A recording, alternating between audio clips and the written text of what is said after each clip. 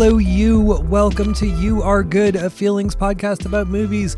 Today, we are talking about American Psycho. We're talking about it with our great friend Esmé Wang. I am one of your hosts, Alex Steed, and I will soon be joined by my marvelous co-host, Sarah Marshall.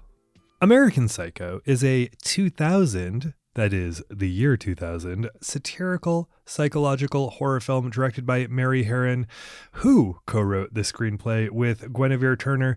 It is based on the 1991 novel by Bret Easton Ellis. It stars Christian Bale as Patrick Bateman, a New York City investment banker who leads a double life as a serial killer. Or does he? That's added editorialization to that synopsis that comes to us from our great friends at wikipedia.org. And Esmé Wang is an American writer. She is the author of The Border Paradise and The Collected Schizophrenias. Esmé has been on the show before. We're so happy she is a repeat guest. This is a fun one overall. Even though American Psycho isn't really known for being big fun, it's known for being a comedy in its way. And we really unpack the heck out of this one. So I am excited to share this episode with you. How are you doing out there? How's everything going in your world? Let us know.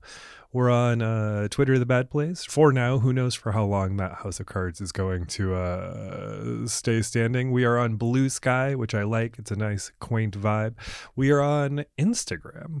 And I, over at Alex Steed, make TikToks based on our conversations here. So you can find me over there.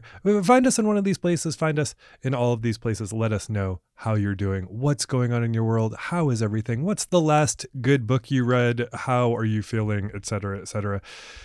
And don't forget that in these profoundly troubling times that you, my friend, are good.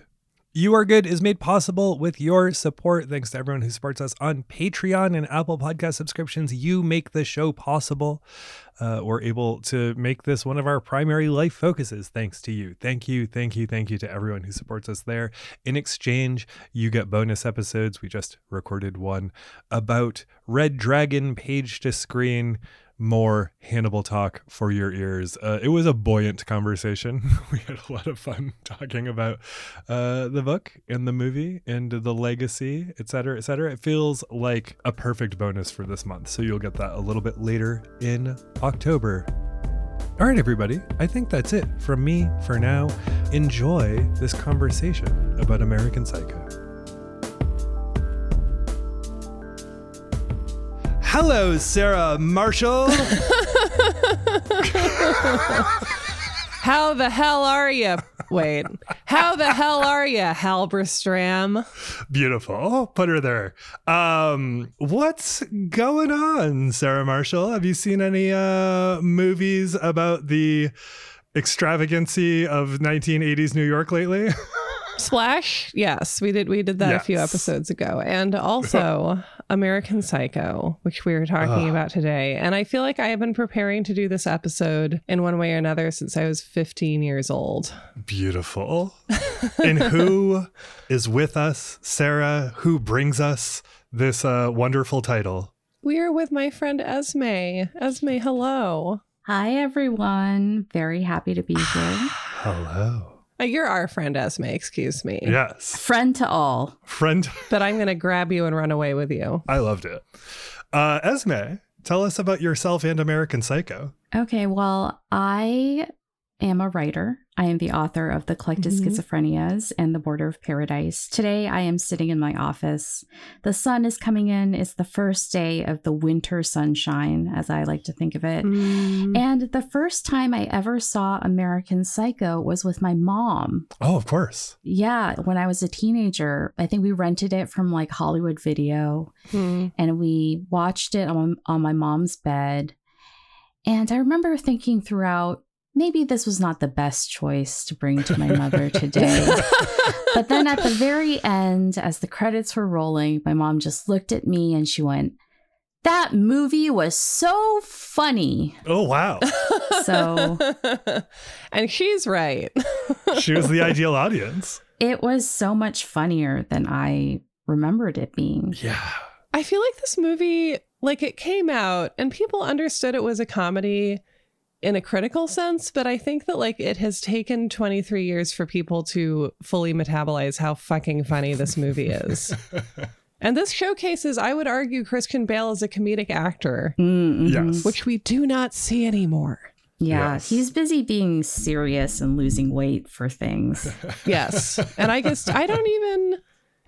cry me a river, right? But growing up, I was numero uno Christian Bale. I wasn't numero uno, but I was like in the high hundreds. Oh, Newsies, because of Newsies, right? Because of Newsies, and also he spent the 90s doing, and Little Women, and Empire of the Sun. And then he spent the 90s doing like weird, small, independent films and movies where he had sex with Ewan McGregor. Yes. That was a great movie. Velvet Goldmine, for anyone who's not remembering. Velvet Goldmine, for anyone who's frantically Googling that. Which is how he got pulled into this. Oh, nice. Perfect. And then the joke when he was cast as Batman, which I feel like it's hard to remember now, was who the fuck is Christian Bale? Because he just like wasn't that famous as far as Americans were concerned.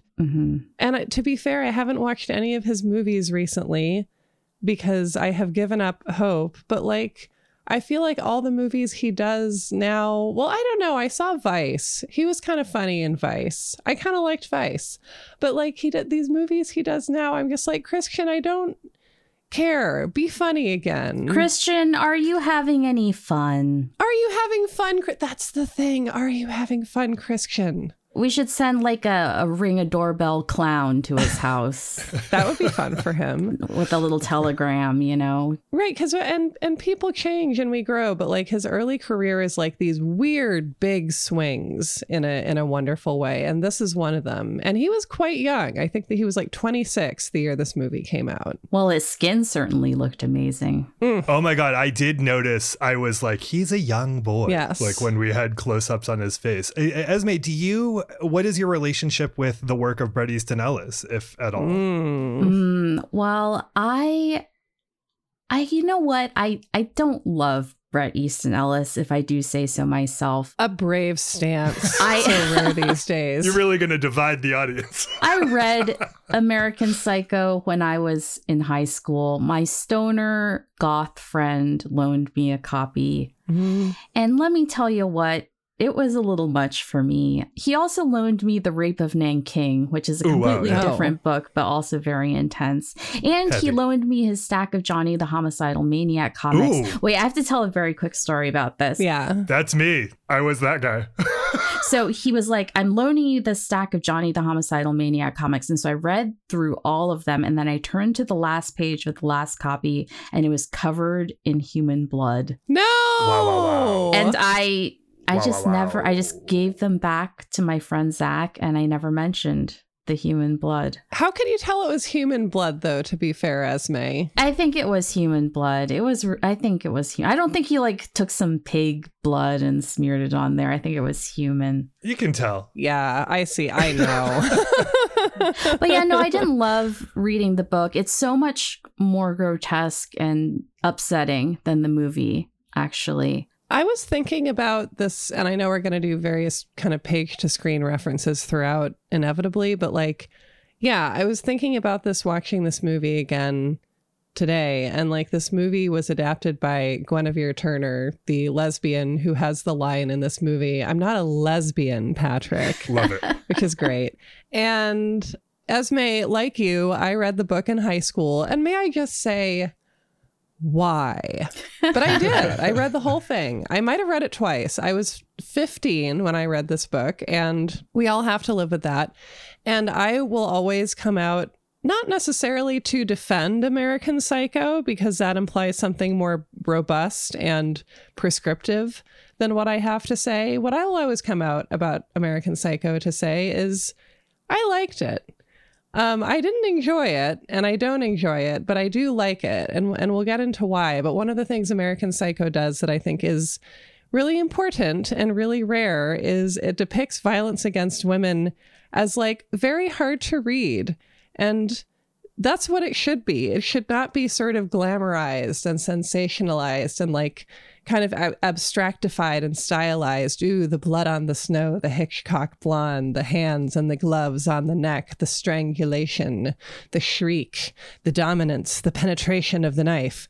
Like, we have so much sort of sexy euphemism where stabbing women in slasher movies and so on is this sort of like paraphilia in American culture that we've completely normalized, I'm convinced. And what I love about American Psycho is that, like, it makes you feel really upset reading this violence, and it should be upsetting. And it also goes on for so long that it becomes boring. Yeah, and I think that Christian Bale in the film is often perplexed by his own acts of violence. I feel like he always has this attitude of, wait, what did I just do? What? Huh? Why did I do that? Yeah. Part of this is his youth, but like his face performance in this movie is amazing. And there are times when he looks a lot like his character in Empire of the Sun, which is to say that he looks like a little boy. And I feel like that's a big part of kind of the way I viewed this story as a teenager and the way I come back and think harder about that kind of thing now. But Guinevere Turner, I feel like effectively in adapting this book, can you imagine the day you like crack your knuckles, you sit down at your desk or your kitchen table or whatever, you get out your legal pad and you're like, American Psycho screenplay, draft 1. Where the fuck do you begin? You look through your copy of the book. God, what, where, how, what to do? Why did I take this job? Why? But it's like one of the best examples I've ever seen of a literary adaptation, because she effectively had this 40-pound bag of salt and she had to take just a tiny bit of salt and use it to season this meal that the movie is, if that makes sense. The salt is violence. Yes. Yes. Lots of violence. And the movie opens with this very kind of Hannibal-esque, the TV show, Hannibal-esque opening where you're like, is that blood? Is that ketchup? And then it opens onto this very like nouveau riche restaurant scene. But I think that it prepares us very much for the tone of this movie by having these globs of red and this like, is that blood? Should I be grossed out? And then it turns out you're just at a restaurant with a bunch of assholes and you're stuck there. Sarah, before we talk any more about Bret Easton Ellis or a young Christian Bale, do you want to take us on a walk through New York of the 1980s and tell us what happens here? Let's take a saunter. You want to go return some videotapes? Yes, let's go return some videotapes. We just got to return these videotapes. I had forgotten that I thought that was just like an iconic line and not a thing that's repeated at least 4 times. And I laughed every time. And said in increasing tones of desperation as well. And for like a little bit of background, American Psycho is a book that came out around 1990. It's about the late 80s, came out at the start of the 90s. It was extremely controversial when it came out. I think its original publisher like dropped it or something like that. There was a hotline that you could call that I think some kind of feminist organization had set up where you could hear someone read violent passages from the book as proof that it was like bad and should be protested. And so this like caused a flap. It caused a bit of a kerfuffle, but it came out and did well enough to kind of, I think, become part of the zeitgeist, and it has remained there ever since. And so in 2000, Mary Harron collaborated with Guinevere Turner to make an adaptation of this fairly unadaptable movie, which was also met with a lot of dubiousness. And I would describe both of these as cult classics, which I think is the best kind of thing to be, because a cult will never let you go. But if you have giant mainstream appeal and make a ton of money, you can be forgotten, tomorrow. And so in this movie, we open with our main character, Patrick Bateman, 26 years old, great skin, great abs, beautiful tushy, having lunch with his friends who are almost impossible to tell apart, except the one that is Justin Theroux. At a restaurant that is like, I don't know, I guess this is nouveau cuisine. While I was watching this movie this morning, I felt that if I were not too old and tired to become a YouTuber, I would cook all the foods of American Psycho. And that would be my thing that I did, because just like, I'm convinced that in the same way that Bret Easton Ellis has said that there's supposed to be some kind of ongoing joke in the fucking endless descriptions of what people are wearing in the book, because if you actually saw those clothes together, you'd realize how much they clashed and how bad they looked. And I think that some of these are supposed to be like intentionally weird and unappetizing recipes. So here are some of the foods named in the movie, including a bunch in the opening scene. Squid ravioli in a lemongrass broth. Goat cheese profiteroles. That would be good. Arugula Caesar salad. Swordfish meatloaf with an onion marmalade. Rare roasted partridge breast in raspberry coulis with a sorrel timbale. Grilled free-range rabbit with herbed French fries. Peanut butter soup with smoked duck and mashed squash. That one I would eat right now. Red snapper with violets and pine nuts. Sea urchin ceviche. Cilantro crawfish gumbo. Pork loin with lime jello. Yes. Mud soup. Charcoal arugula. So you do like a My Year with Julia, but with American Psycho foods. Yes. Sarah and Patrick. So yeah, they're eating their horrible food and are establishing conversation as one of them being like, that guy is a Jew. I saw him in his office one day spinning a fucking menorah, which like really sets the tone for who our suits are. But Patrick Bateman says cool it with the anti-Semitic remarks. So that says something about him. Because he's the boy next door, the voice of reason, says the guy who came too fast with Carrie Bradshaw.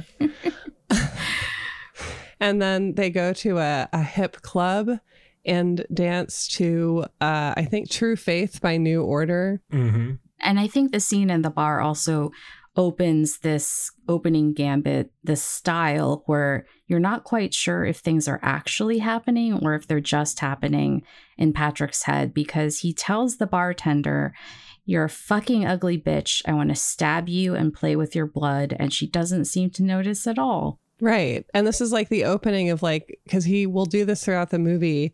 And at this point, we're like, well, the music's really loud. She's busy. I guess she just maybe didn't hear it. And then we wonder more and more, I think, throughout. And so then we get famously into Patrick's morning routine. And this was one of Christian Bale's physical transformation roles. And he just really, you know, he looks like a Ken doll in this. I don't know how to describe it. Is that not how he actually looked at the time? Not before that. He used to go, you know, down the pub before he made this movie, but not when they were preparing for this. And his body in this movie is so beautiful. It's quite distracting. He looks like a man who really does 1,000 crunches a day.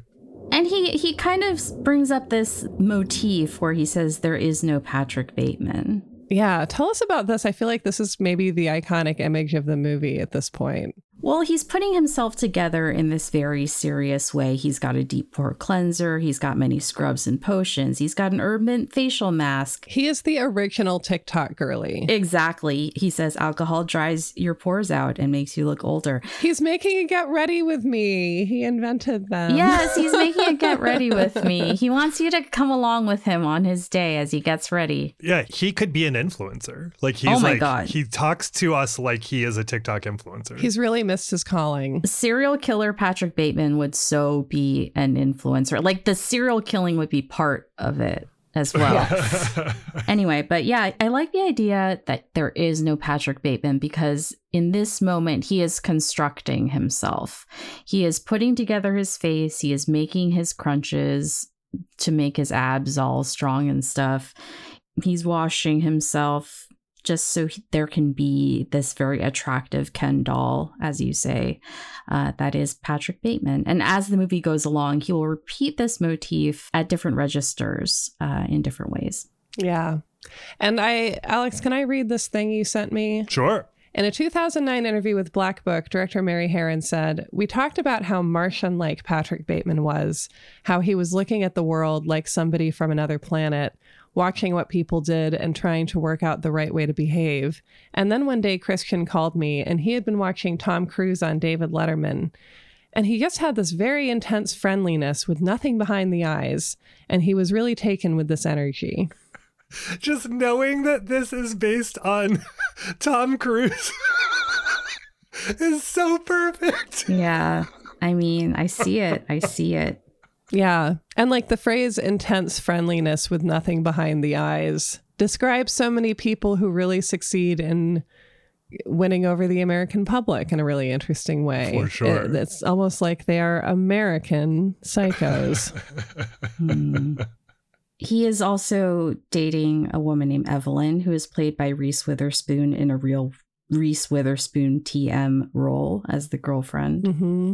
I think this movie would pair really well with Legally Blonde because they're both movies about Reese Witherspoon being dumped in a restaurant and making that sound, which is really funny. And then we also meet Courtney, who Patrick is having an affair with. And one of the fun/horrifying things about that is that Courtney is played by Samantha Mathis, who of course was Amy in Little Women in 1994. And so it's kind of like watching Laurie and Amy and being like, oh, so that's how that worked out.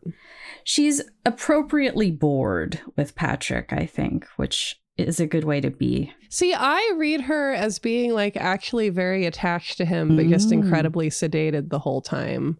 But I feel like her presence is like, there's a whole theme of loneliness and lack of contact in this movie. And I feel like she's a really important kind of, maybe like the most consistent visual we get of that. She plays a very high person, and this was during the era when people felt they could just say whatever psychotropics they could to mean whatever. He's like, she's off her head on lithium, which is not what it's like to be off your head on lithium, but anyway. Right. You don't just like sleepily go shopping. Mm-mm.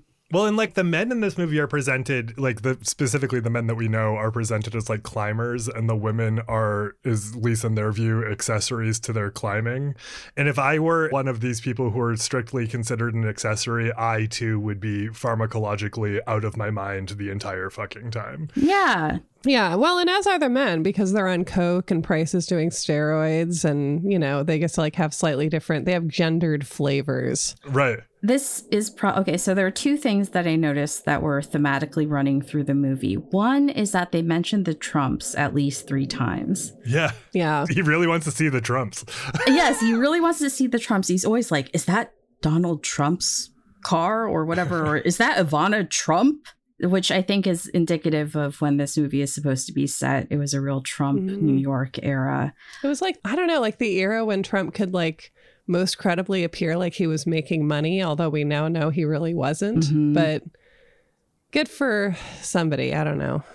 I also noticed that there was a weird run through of Les Mis. He mentions that he'll be at a matinee of Les Mis, and I had noticed earlier in the movie that there was a little like mini poster of Les Mis. Well, Les Mis is referenced in the first scene of the book, I think, or the first sentence of the book, because there's a description of a bus going by with the Les Mis poster with like whoever's on there, Eponine, and the word dyke scrawled across it. I think that's the book's first sentence.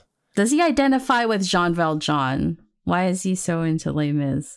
To me, the thing that is sticking out at this point is like, you know, you talking about the Trump stuff, like Art of the Deal came out in 87. So like Trump is hot off Art of the Deal coming out and people really buying into the myth is like his whole thing. The entire movie is he knows everything and wants to get close to the most popular thing that's happening at that moment and like can parrot all of the critical facts about them. Like he's like a guy, he's going to love Wikipedia when it comes out because like he really wants to tell you like the base facts of everything that is out and like shaping the zeitgeist at the moment. And like that's where I love the most that he's not Patrick, because he's just like that there maybe is no Patrick Bateman. Patrick Bateman is just a guy who loves Les Mis because it's big right now. He loves Trump because a book just came out, and he loves Huey Lewis in the News, even though he won't admit it to Willem Dafoe. Oh my gosh, we have to talk about those scenes where he murders people while going on about musicians, because you know what it really reminded me of? I had recently watched Leon/The Professional, and it reminded me so deeply of when Stansfield is talking about Mozart and Beethoven, like as he's preparing to murder these people. And this is so what Patrick Bateman is doing when he's talking at length about Whitney Houston or Huey Lewis in the News. These are, and again, like this is such a great piece of adaptation because in the book, I mean, I think he does like some of these, like he delivers to other people in the book to some extent, but mostly it's like there'll just be a chapter and the chapter is just his monologue on Genesis. And then you go to the next chapter and he's killing people again. It's perfect to me that this was adapted by two women, right? Because like he's essentially just like mansplaining pop cultural events before he murders you. Which is my worst nightmare. Oh my God. Just two horrible things mushed together. Yeah. Two very male things. It's too much. They're gendered extremely male. Do you think when he's saying these things that nobody seems to acknowledge or are ignoring, that he's not actually saying them aloud? Or do you think it's supposed to be some kind of statement about how none of us are really listening to one another? I think that's possibly in his head. I mean, the whole question of like the big thing that people always want to debate is like, well, how much of it is real? Is he really killing all these people or what? And what I think is that it's kind of irrelevant, because either he's really killing people or he's killing some of these people or committing some of this violence, or he's just imagining it and talking about it or thinking about it.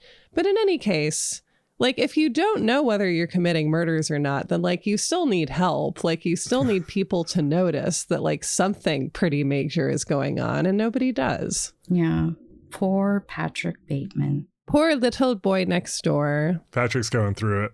Well, I'm going to synopsize a little bit. So, because I feel like these are all like, this movie is has become, as I guess anything that becomes iconic does, sort of a collection of beautiful kind of snow globe moments that people know about, but the way they're all strung together is interesting, especially getting into talking more about how much it matters what happens when. But yeah, so we establish his life. He and the suits go out and dance, and then he shows up at his job that he does not need to be at with his secretary Jean Chloe Sevigny. Here's why I think Patrick is insane in imagining most of this. He turns on the TV and Jeopardy is on in the morning. What the fuck? You know what? I wondered the exact same thing. I was like, why is Jeopardy on in the morning? We're in the mouth of madness, Esmé, where Jeopardy is on at 10:30. And we set off his animosity against his colleague at Pearson Pierce, Jared Leto, who dares to have the best business card. And we also have the dry cleaner scene, which is like, we're starting to get ever so slightly mounting clues that, you know, Patrick is killing people, but we don't get to see it yet, or that something violent is going on. But yeah, do you want to talk about the dry cleaner scene too?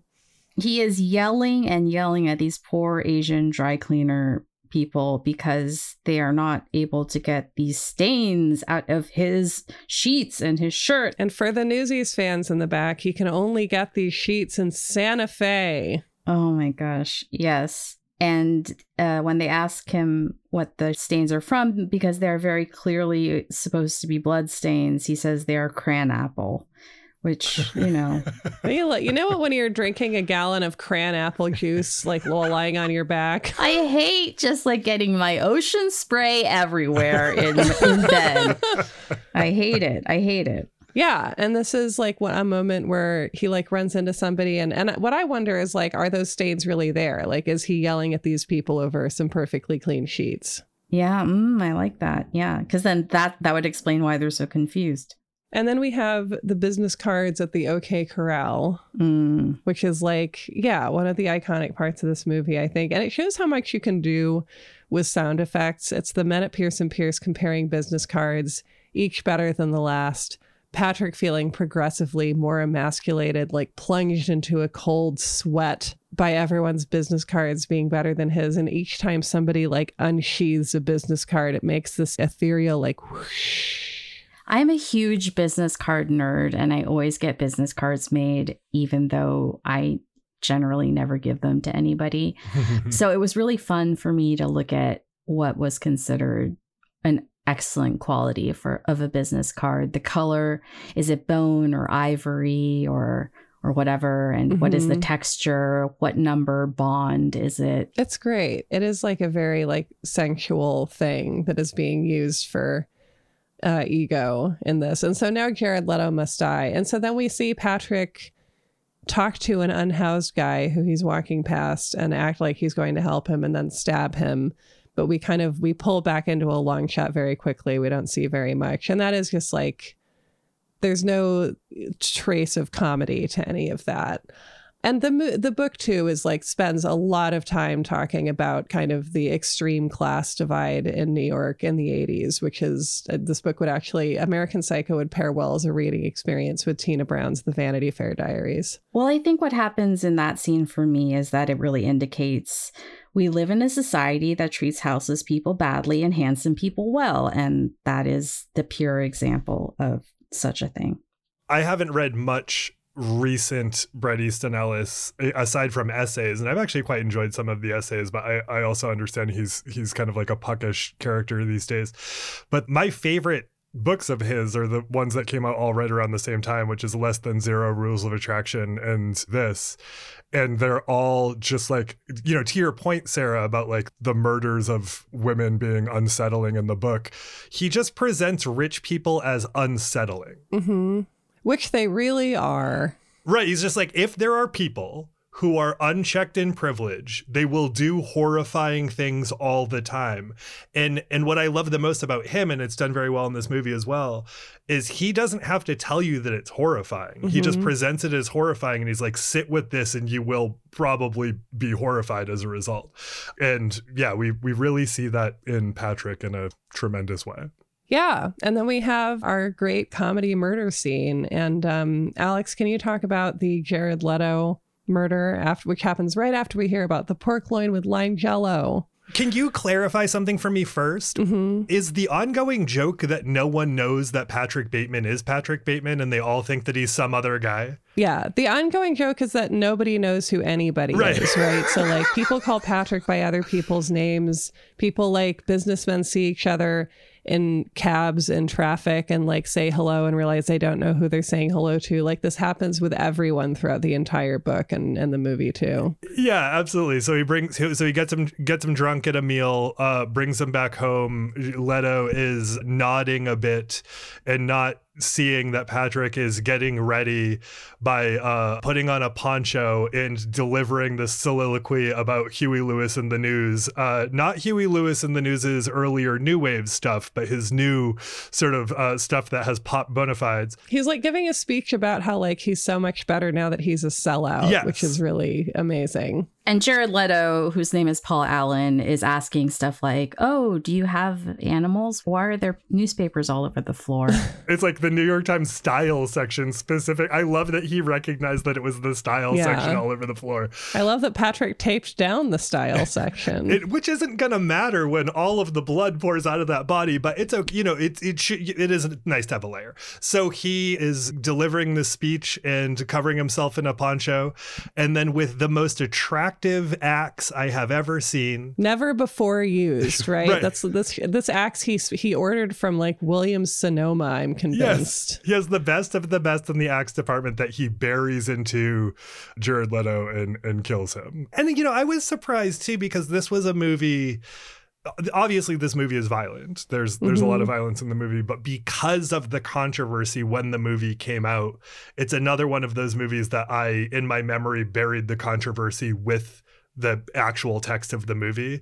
And so much of the violence happens off screen in a way that I didn't quite remember. It does the same thing that Texas Chainsaw Massacre can do to you, where you're like, oh, that was so unsettling. And then you see it and you're like, there's not a lot of contact in this movie. It's not as explicit as I remembered. And we have a sex scene coming up, which also was not as explicit as I had remembered.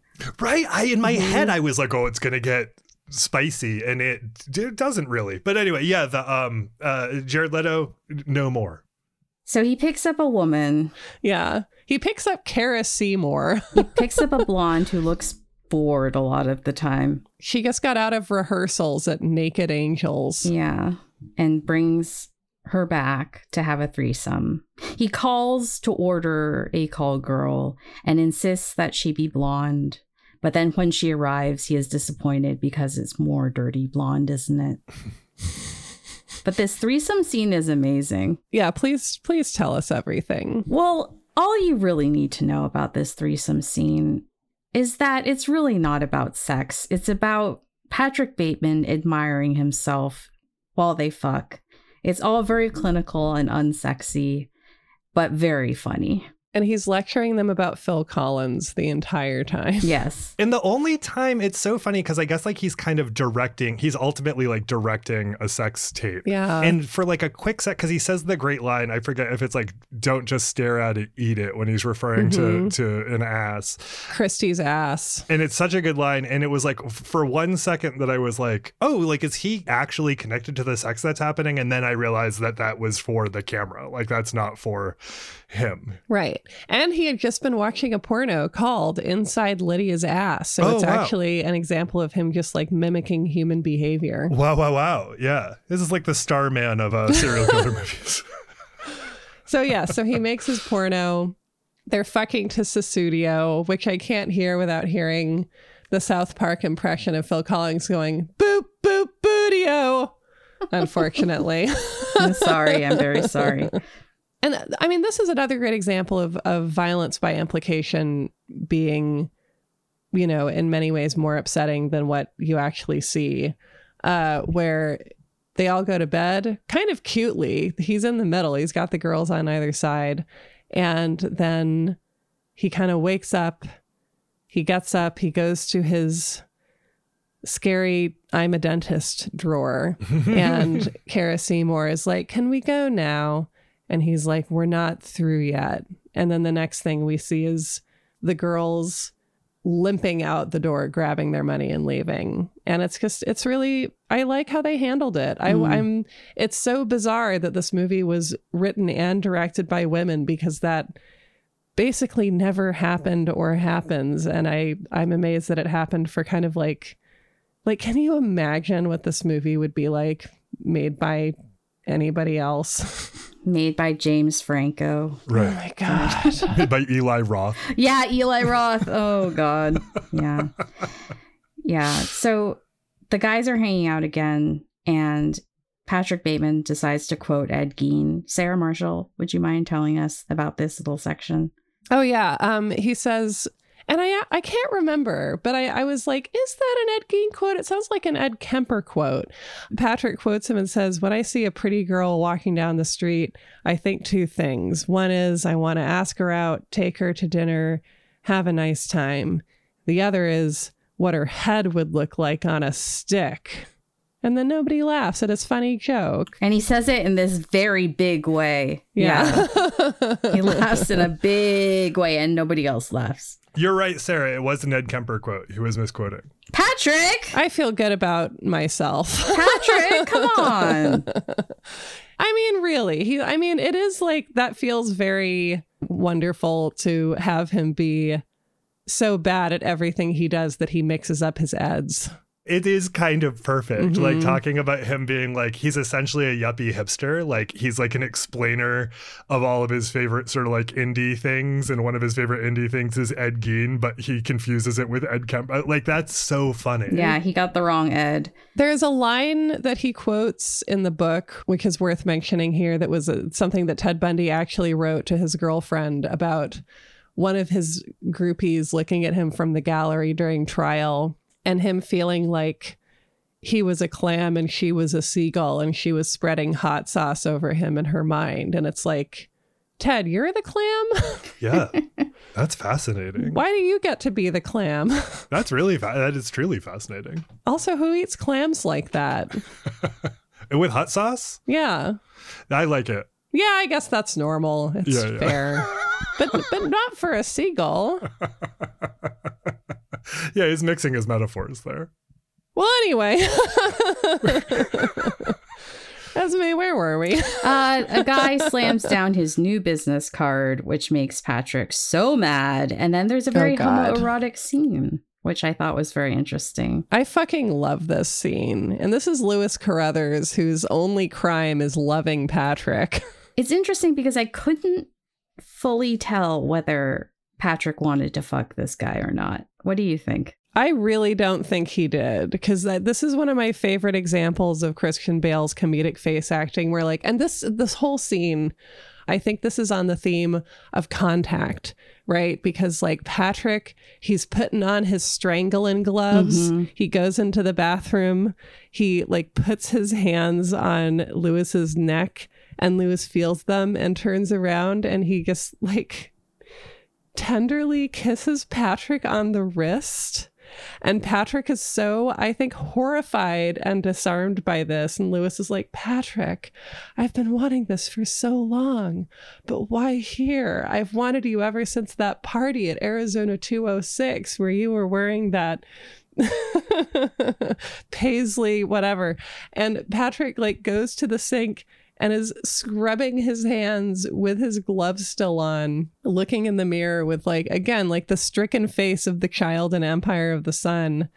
And I think that this is about, you know, about like the intense homophobia of the time and like masculinity and the need to protect it and all that, but also that like contact is scary. Like this was a moment of contact with somebody. Yeah, they do talk about HIV a lot in this movie. It's kind of in the background, but it's there quite a lot.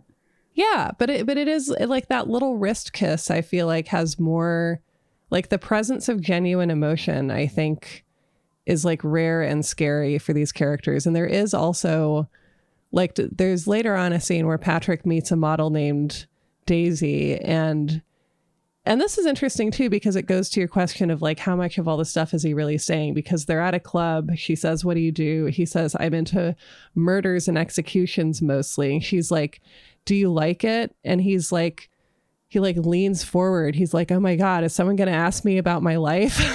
Yeah. And then it turns out she thought he said mergers and acquisitions. Yeah. Which, you know, potato, really. So, okay. So we have our scene with Lewis, who sadly just can't get it started with Patrick. And then I feel like is the next big thing. We've got a private investigator who turns up. Yes, there is a private investigator who's looking into Paul Allen's disappearance. And this is Willem Dafoe, correct? Mm-hmm. Yes. And I think that the way they shot this was that they had Willem Dafoe, like they would do different takes. And in one take, he would be acting as if he knew Patrick had done it or at least suspected him. And then they would do a take where he was just kind of like head empty, no thoughts, not worried about it. And then they would splice them together. Oh. And I love that method of editing. That. And I think it works so well in this. Yeah. Because you just like never know where you're at. And there's a scene where they go out for dinner. And again, to the greatness of Christian Bale, like he manages to shake salt onto his food in a guilty way. To get back to the off the screen stuff that happens to Christy and the other woman, he picks her up again and she's very reluctant because she says after last time she had to go to the ER, which is very chilling. It's so chill because you're like, what? Yeah, we're like, what did he do with those scalpels and dentist things? He removed all their subcutaneous cysts. Oh my God. I mean, I need that done, but anyway. Yeah, he picks her up and tries to get his redhead friend to have sex with her. Who is played by Gwen Turner, right? I'm not a lesbian. Yeah, yes. Perfect. And things get a little over the top. And Alex, this was a scene that made you kind of question the whole Patrick situation. Yeah, this is so he kills Gwen Turner. Christy comes in to investigate, sees that Gwen is being killed. He chases her and it lands in her running down the apartment building stairs and him dropping a running chainsaw on her that he later indicates either, again, like he was either imagining it or it really happened by drawing a little picture of a body with a chainsaw sticking out of its torso. It's a real waka waka kind of situation. Next to his untouched dessert. But there is the confusing moment where, so he's telling the server that he did all these murders and he's confessing all over the place. And then someone says, I had dinner with Paul Allen in London. Oh, it's with his lawyer. He calls his lawyer and explains Yeah. everything that's happened. The one person who should really pay attention when you confess to some murders, I think. Or maybe actually the last person who should listen to you confess to murders. Well, what do you make of that Paul Allen was in London? Well, was he, Esmé? I really don't know. Or do all these guys just look alike? Yeah, no, I don't know. I guess that's the problem when you hang out with a bunch of white guys who all look the same. It's a cautionary tale. I love the fact that Mary Harron made this and was like in and of the 70s punk scene in New York. And the only movie she had made prior was I Shot Andy Warhol. I love that movie. And you kind of see that like having this made by essentially what was like subculturally the enemy of the people who were portrayed in this movie as a like they all look the same kind of like what does it matter, it's hard to tell them all apart, like they're all kind of in on a crime together. I love that element of the movie because I think that it's like really, it's a fun little cultural revenge story. Yeah, especially because it's like, it's about people who, I don't know. I mean, these people still exist in so many ways, but that the kind of the wild opulence of the 80s like did die. And there was a day when the party was over. And so, yeah, I mean, after the chainsaw scene where, again, he's emulating a movie he watched, like things kind of escalate and we have kind of our big action sequence, which begins with Patrick going to an ATM, minding his business, and then the ATM asking him to feed it a stray cat. My favorite part. Which he gamely attempts to do before an old lady starts to intervene. And so he has to shoot her and run away and then shoot at some policemen and blow up their car. I cannot. And I mean, this to me is like where and I like your theory that like, it doesn't matter if he has killed the people or not, like sort of what the response is its own thing. But like maybe he's killed one or several people and his brain is doing this thing right now where he's kind of spiraling out. Cause like he's not shooting police cars and they're exploding. ATM are not telling him to feed them live cats. I do love his logic when the ATM tells him to feed him it's a kitten too. That's like, it's even better. It's a kitten. Like it's like he puts the cat up to the slot and then realizes obviously a cat won't fit in the slot. And then he aims a gun at the cat going into the slot. And you're like, what is his brain doing? And then he has, this big, action sequence. He's running around the downtown and ends up back in his own office where he calls his lawyer and leaves him a very lengthy voicemail, which I love. I love this performance. Like I think the best reason to watch it is to watch a great performance, possibly. And then when the credits came up, when I was watching it, it was like, why don't you watch Joker next? And I was like, no. No. But like the voicemail he leaves, he's like, Harold, you're my lawyer, so I think you should know I've killed a lot of people. And it wraps it up by being like, and I just don't know if I'm going to get away with it this time. So keep your eyes open. And speaking of great performances, that him seeing the lawyer, that talking about like the lawyer being like, I had lunch with Paul Allen. Mm-hmm. To me, that's one of the great performances of the movie because he thinks that Patrick was joking and you watch him realize Patrick wasn't joking. And either Patrick has murdered a bunch of people or Patrick is delusional and hasn't murdered a bunch of people, but believes he's murdered a bunch of people. And you see his face change with realizing that he is dealing with like actually a pretty grave situation. It is like one of the, outside of obviously the looks of the women who are on the receiving end of the violence and who know what they're in for, it's one of the only times that you see a person like respond to what is actually happening in the movie. And I just find his performance really tremendous on selling the fact that this guy goes from thinking it's a joke literally 1 minute before to realizing he's seeing some shit go down.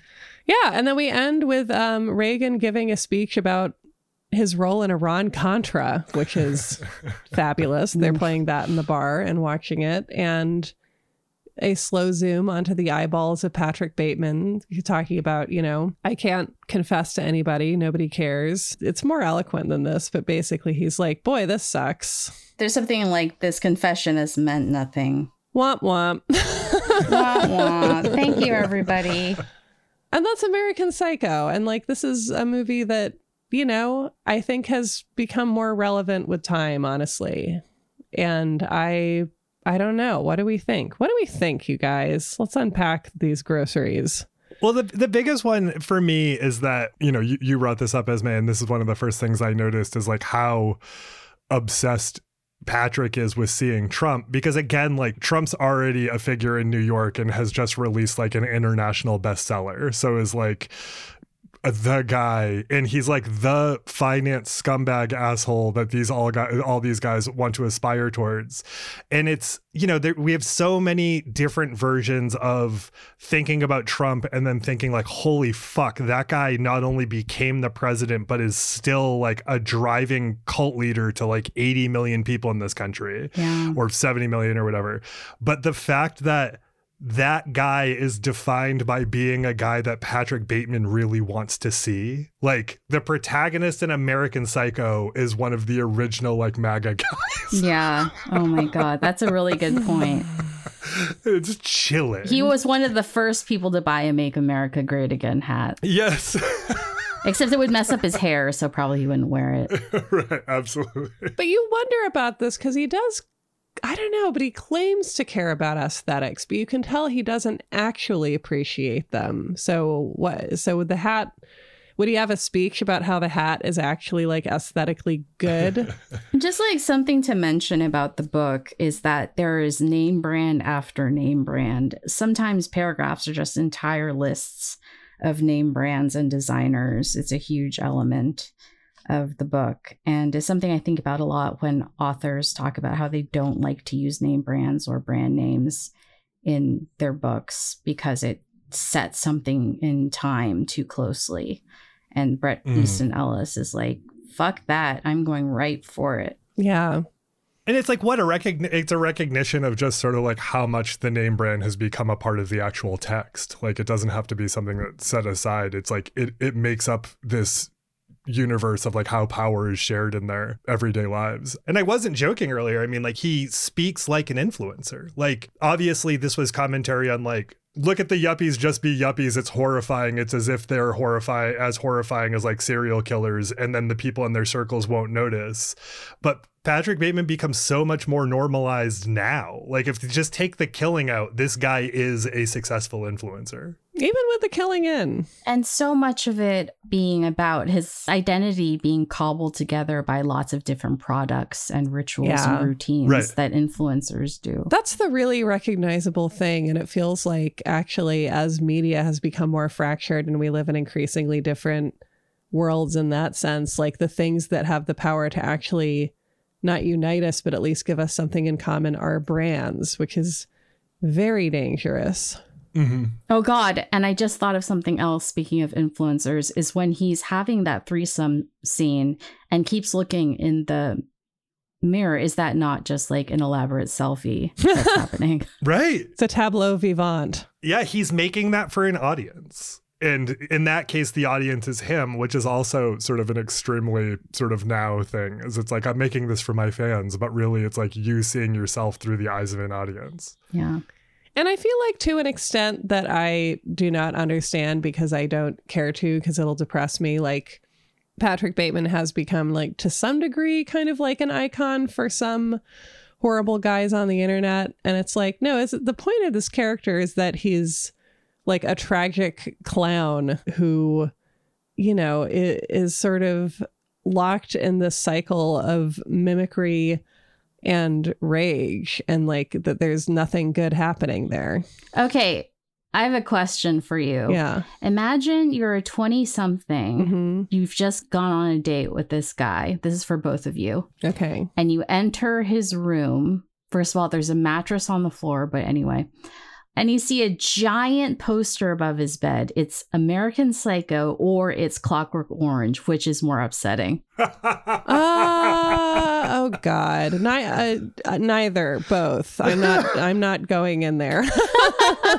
I don't know. That's a fabulous question. That's a fabulous question. I mean, I think you can imagine the disciple of either of those movies essentially doing the same thing in a slightly different direction, but ultimately doing the same thing. Yeah. Which is like not picking up the commentary and leaning into the what they think is like the anti-hero situation. I mean, I think I would choose a Clockwork Orange because at least then he knows who Malcolm McDowell is. I like that answer. This is why I'm so adverse to Joker. I will admit I haven't seen Joker, and I believe that Joaquin Phoenix's performance is marvelous. Based on what I've been told, I bet all that. But it's another one of those things. I'm old enough at this point to have lived through so many media cycles of people loving a movie for the wrong reasons. Taxi Driver is totally one of those movies. Wall Street, very of this time, like Oliver Stone having to deal with people being like, yeah, I watched Wall Street and it made me want to work on Wall Street. And him being like, do you remember that movie ends with the main character going to prison? Yeah. Breaking Bad, Don Draper. And there's a trend we can see here, right? These are all movies about men who acquired power through violence and destruction and became tragic figures who ultimately were destroyed as a direct result of their own rise to power. But guys, especially teenage boys, I guess, love to watch the first 3/4 of something. Yeah, Fight Club had the same fate. This isn't a Brad Pitt and Fight Club movie. This is like being critical of capitalism. Come on, boys, get it together. Watch to the end of a movie sometime. Girls do it all the time with Titanic. Girls always watch to the end of the movie because the end of the movie is where the guy says, "It was you. It was always you." That's right. This doesn't have that, shockingly. No. He has it with Reagan. Yeah, I don't know how you're supposed to leave this movie. Like, I'm not really sure how you're supposed to feel by the end of the film. Yeah. The thing that like makes me feel that way especially is it coming out in the year 2000. Like the book being like the 80s just happened. Here's my take on like sort of like the aspirational archetype of the 80s. And, you know, you take it to its logical conclusion. It's either someone who's out of their mind or a deranged serial killer. I get that. And I love what the movie did. And I feel like it needed 10 years in order to be able to like make that statement in a way that people might understand it. But it does feel like it's like a full decade before we're doing that. And I can see why maybe that message got lost on a lot of people. And they were just like, this is just a movie about a bad guy. And it's like, no, it's like really a movie about how fucking weird our priorities were in the 80s. And guess what? It hasn't changed. It's actually just worse. Right. Because Alex, if you pointed out recently, now our lives aren't decided by the whims of millionaires. They're decided by the whims of billionaires. Yes, exactly. Like, I think that there's some sense that like the 80s sort of evened out or like tempered a little bit, or it was like the height of something. And I just feel like it just reinvested itself in other things. You know, an Elon Musk character is like the 80s on PCP. Yeah, like where is the Bitcoin? Where is, you know? God. You know, it feels in a lot of ways like Dr. Strangelove, in that it's this other look at like our biggest enemy, and the enemy is you know, sort of like the calls coming from inside the house. And if you watch it the wrong way, you could leave thinking the enemy is actually a hero. Yeah, the call is coming from inside the house. It's looking in the mirror, flexing its biceps and fucking. And not even enjoying a potentially lovely sexual experience. Yeah, no, he does not. He's not getting off. No, he's so obsessed with seeing his weird grin. I mean, to compare this again to reading the book, that like the main difference I would say is that like this movie really goes down easy. You know, it's like a pleasure to watch. The scenes are enjoyable. It's very funny. The needle drops are very satisfying. Like it's an enjoyable movie, which to make money as a movie, you pretty much have to be. And the book is like a grueling experience. Yes. It is about 400 pages long. And to speak of kind of the differences between types of media, like I think that movies and books are immersive in different ways, but I think that books can immerse you and keep you immersed for long enough based on just how long it takes to read them, especially for someone like me. I am a very slow reader, where by the time you emerge, like your eyes have really adjusted to the cave.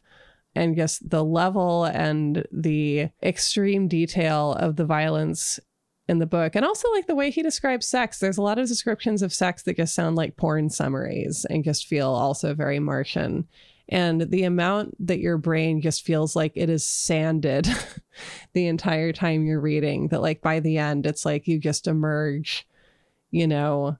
I don't think that the book would go so far as to say that it necessarily has a moral, aside from this is a fairly faithful depiction of the world as a very privileged slice of people was experiencing it for a time, including the author, and how much it's possible to suffer and have your cheese fall fully off your cracker in America without anybody noticing it or intervening.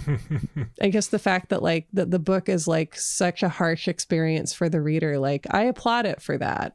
Right. If you like being unhappy, you should read American Psycho. Yeah, and what a brave statement to say Patrick Bateman is the true victim in the world of American Psycho. Oh, come on. My opponent is, but right. And then that is like a needle that you have to thread, where it's like, this is what we're dealing with now, right? Where there's this idea of like, oh, if only people would have sex with teenage boys, they would be less violent. It's like, I don't really think that that's the solution, you guys. But it's also worth noting that Patrick's whole deal is that like no one sees him, no one hears him, no one will take his confession. It's like, Patrick, go to therapy, go to a clinic, like go to someone whose job it is to listen to people talk about their problems. You know, I know it's the 80s, but it's worth a try. You have so much money, you can spend it on a $500 an hour clinician.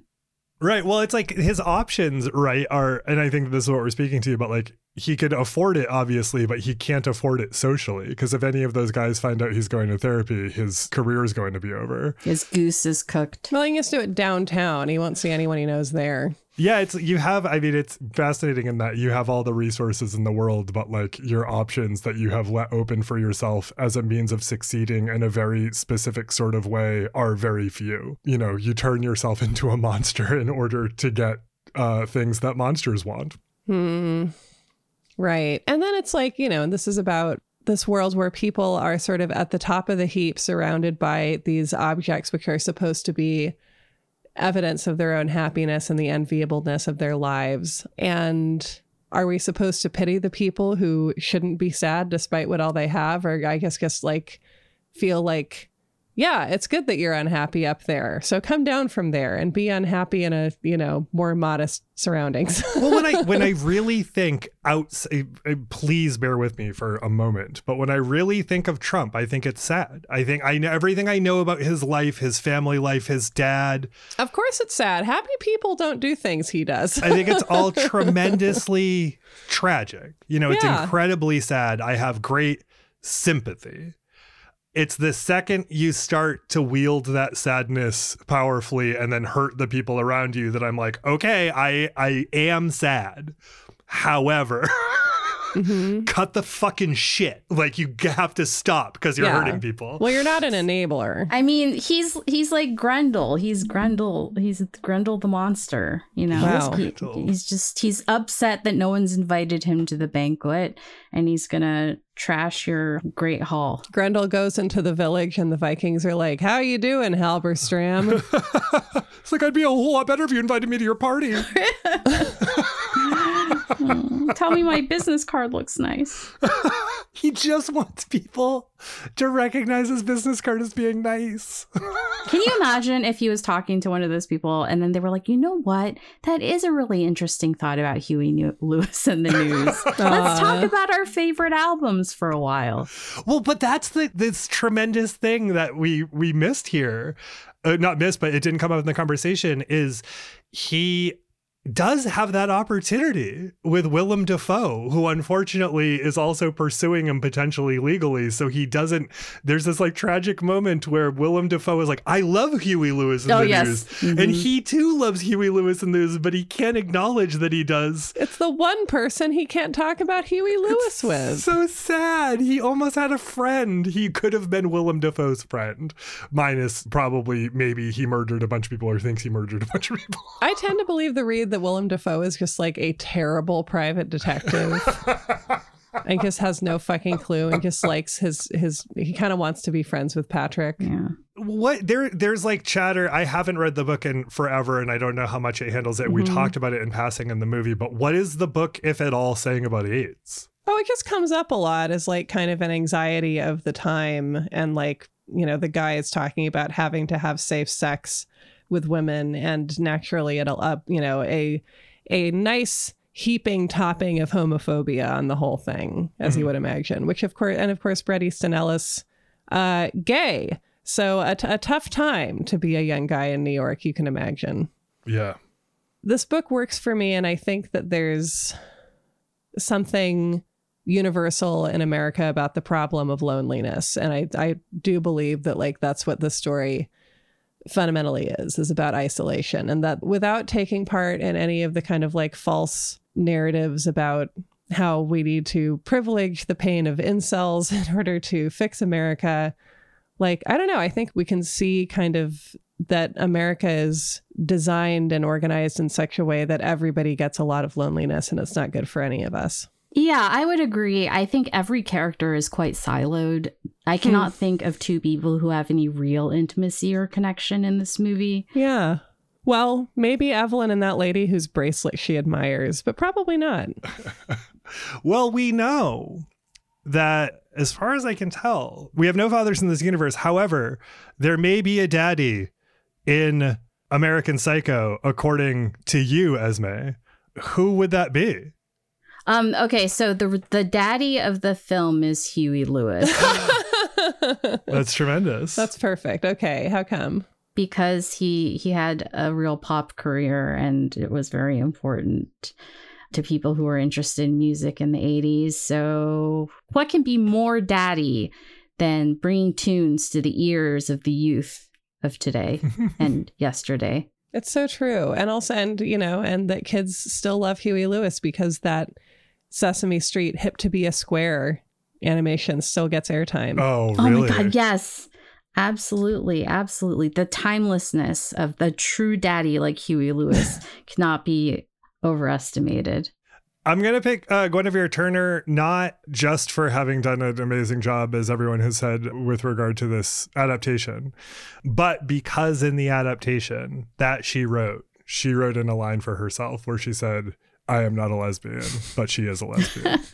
And brava. And that also means that the word lesbian is in this movie, Yes. And I like it when you're watching a movie and someone says lesbian. I agree. Me too. Yeah, it was a real surprise.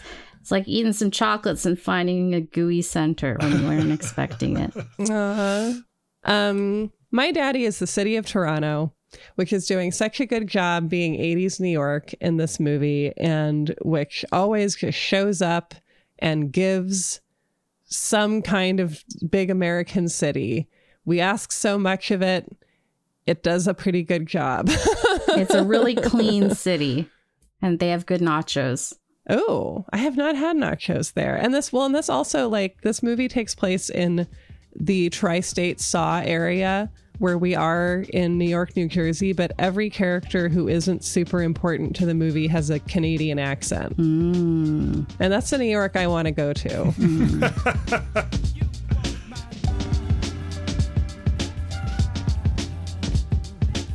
All right, everybody.